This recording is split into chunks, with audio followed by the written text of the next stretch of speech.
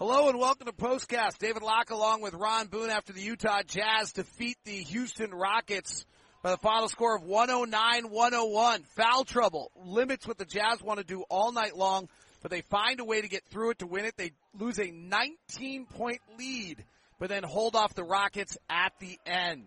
We're talking about all of it because your Jazz are 4-1, and it's all coming up on Postcast. David Locke along with Ron Boone. And Ron, I always give you the first word, so what are your thoughts? Well, my thoughts are that what the Jazz were able to do without – now, the Jazz have two players that are very aggressive. They rebound. They play some pretty good defense. And I'm talking about Vanderbilt, who's probably going to be in foul trouble a lot because of the way he plays. Kelly Olynyk is probably going to be the same thing with him. So the Jazz were able to survive and win the basketball game without – those two players. And so I was very impressed with that.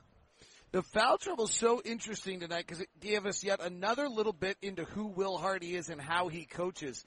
So the first one was that Jordan Clarkson ended up with 3 fouls in the second quarter, and Will Hardy said fine and rolled Jordan Clarkson through the second quarter, and that probably won the Jazz the game. Yeah. Because Clarkson got hot in that second quarter, carried the Jazz through it. Then Mike Conley picks up his 4th foul to open the fourth quarter, and Will Hardy's reaction is, no.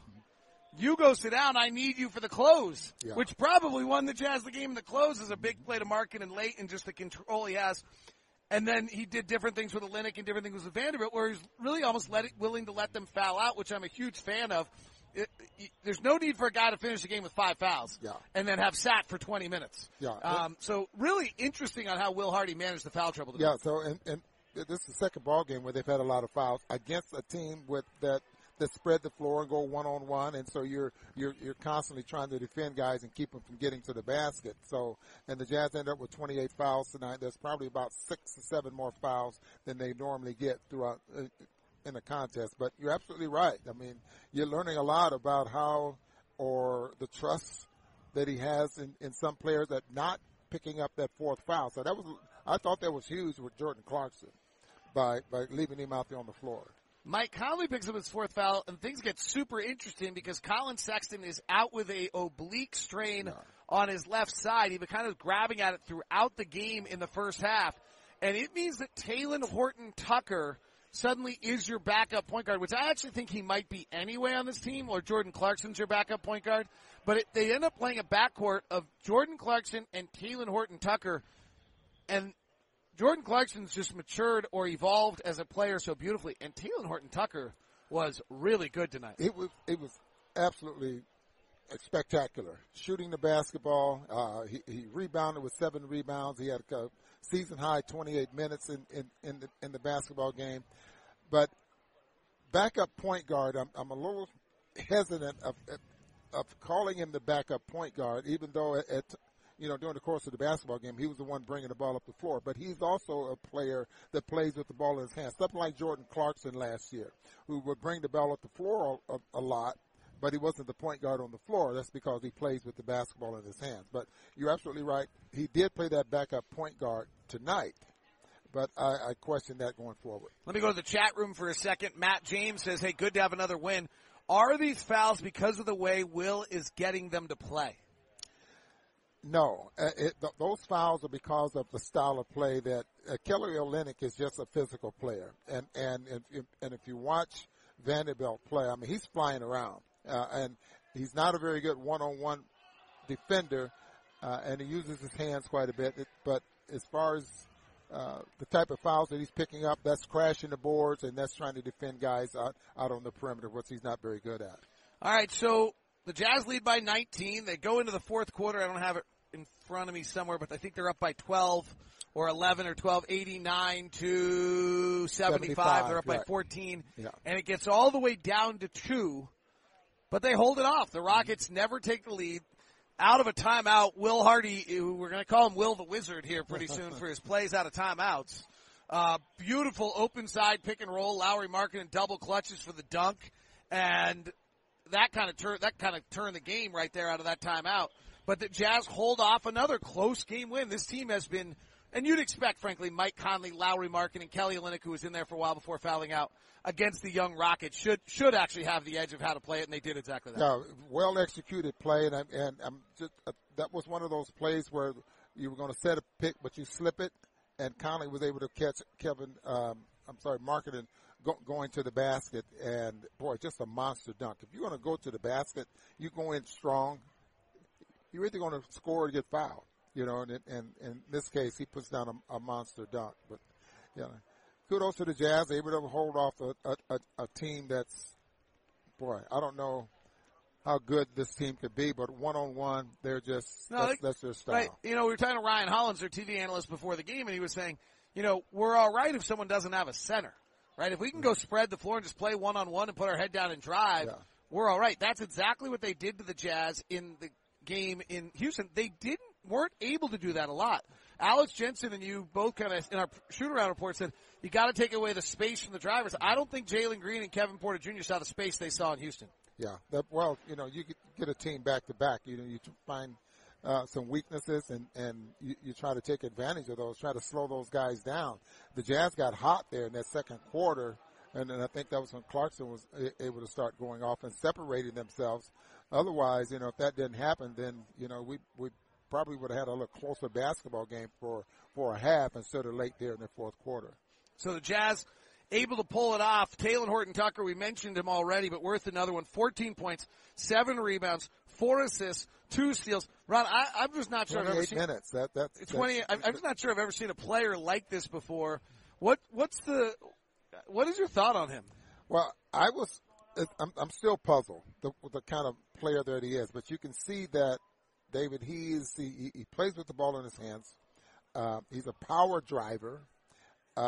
His confidence as far as shooting the basketball, it's there, even though I don't consider him to be a great shooter, or maybe even up until this basketball game, I wouldn't have said he was a reliable shooter. But he's a guy that can get hot like he did tonight, and you can get something out of it. We'll have to see what happens going forward with him. And again, I think his strength right now is the power that he has driving to the basket. Unique player in Talen Horton-Tucker. All right, let's talk a little bit Lauri Markkanen. 24 points, 9 rebounds, 3 assists. He's clearly the go-to guy, and he just shows an array of different skills for this team. Yeah, very much so. And he came on late here. What did he have at the half? I think he had like 12 or 13 points. But he made some big shots. Start the rebound there late in the basketball game, but he is just a star in the making. I love watching him play right now, and hopefully, he just, continues and keeps it going. What are the different things you've seen out of him that impress you so far? His skill level. I mean, that has to impress anyone that watching him play is his skill level. He went behind the back, going up the floor, at 7 foot, and goes behind his back and gets to the rim, and he just does so many things well that you just think that he's a star in the making. Especially he's on a team that relies on him, and he's going to respond very well.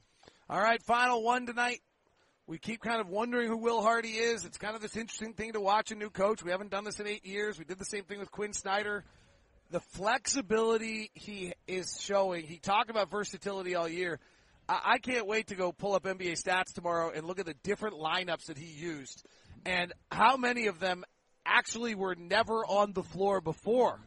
Like, I think he used a ton of lineups that he'd only used tonight and may have closed with a different lineup. It's really remarkable. Yeah, you're probably going to see something different. Now, this is only, the 5-game only 5 games where you'll be able to come up and try to find out, what's going on with him and the type of lineups that he's putting out there on the floor. But he's not shy about doing it. He's not afraid of doing it, rather.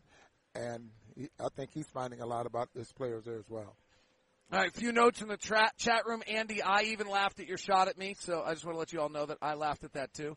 Felt like the Rockets had an unusually high percentage of long twos today. I think that's true. The Jazz have done a beautiful job of keeping the ball off the 3-point line so far. Defensively, it's really been appreciate it. Tyson, you watch the TV and listen to us. We thank you very much for that. Everyone does, because everyone gets ratings for that, so everyone's a winner. That's really just the way to keep everybody happy, Tyson. You give everyone the ratings, and everyone's happy. I think I speak for all the fans when I say the two of you are amazing and fun to listen to. Lee, we super appreciate that comment, because we like affirmation just as much as anyone in the world. How about the three-point line tonight? What was it? Between the two teams, 24 of 85. Not so good. Not so good. Not so good shooting. These games, I could live without another Jazz Rocket game if I'm being totally honest. They have not been particularly aesthetically pleasing. Yeah. All right, 2 stars tonight, Ron Boone. Who you got? I have Clarkson and Tucker. Oh, Clarkson, I definitely have Talen Horton-Tucker. That's yeah. We don't always agree. We're universally agreeing on one of our 2 stars as Talen Horton-Tucker. I was impressed with Clarkson. You know, he ended up with 5 assists and didn't get off to a good start, but 5 for 10 from the 3-point line. I thought he made a couple of really big 3-point shots. Now, could easily have gone to Markkanen, but I think I'm going with Clarkson and Tucker. All right, I would have gone Markkanen. He would have gone Clarkson. You guys can decide and chat on YouTube about that. We both would have gone Talen Horton-Tucker in our stars tonight. Jazz moved to 4-1. We'll be back with you from Denver on the floor from a mile high on Friday. Join us on Instagram at DLock09 for that. And we will be back with you as we get ready for the Jazz and another big matchup. Denver and LA battling tonight. Lakers look way better without Russell Westbrook. How could that possibly be true? Oh, I didn't say that. That was a thought bubble. See ya. Have a good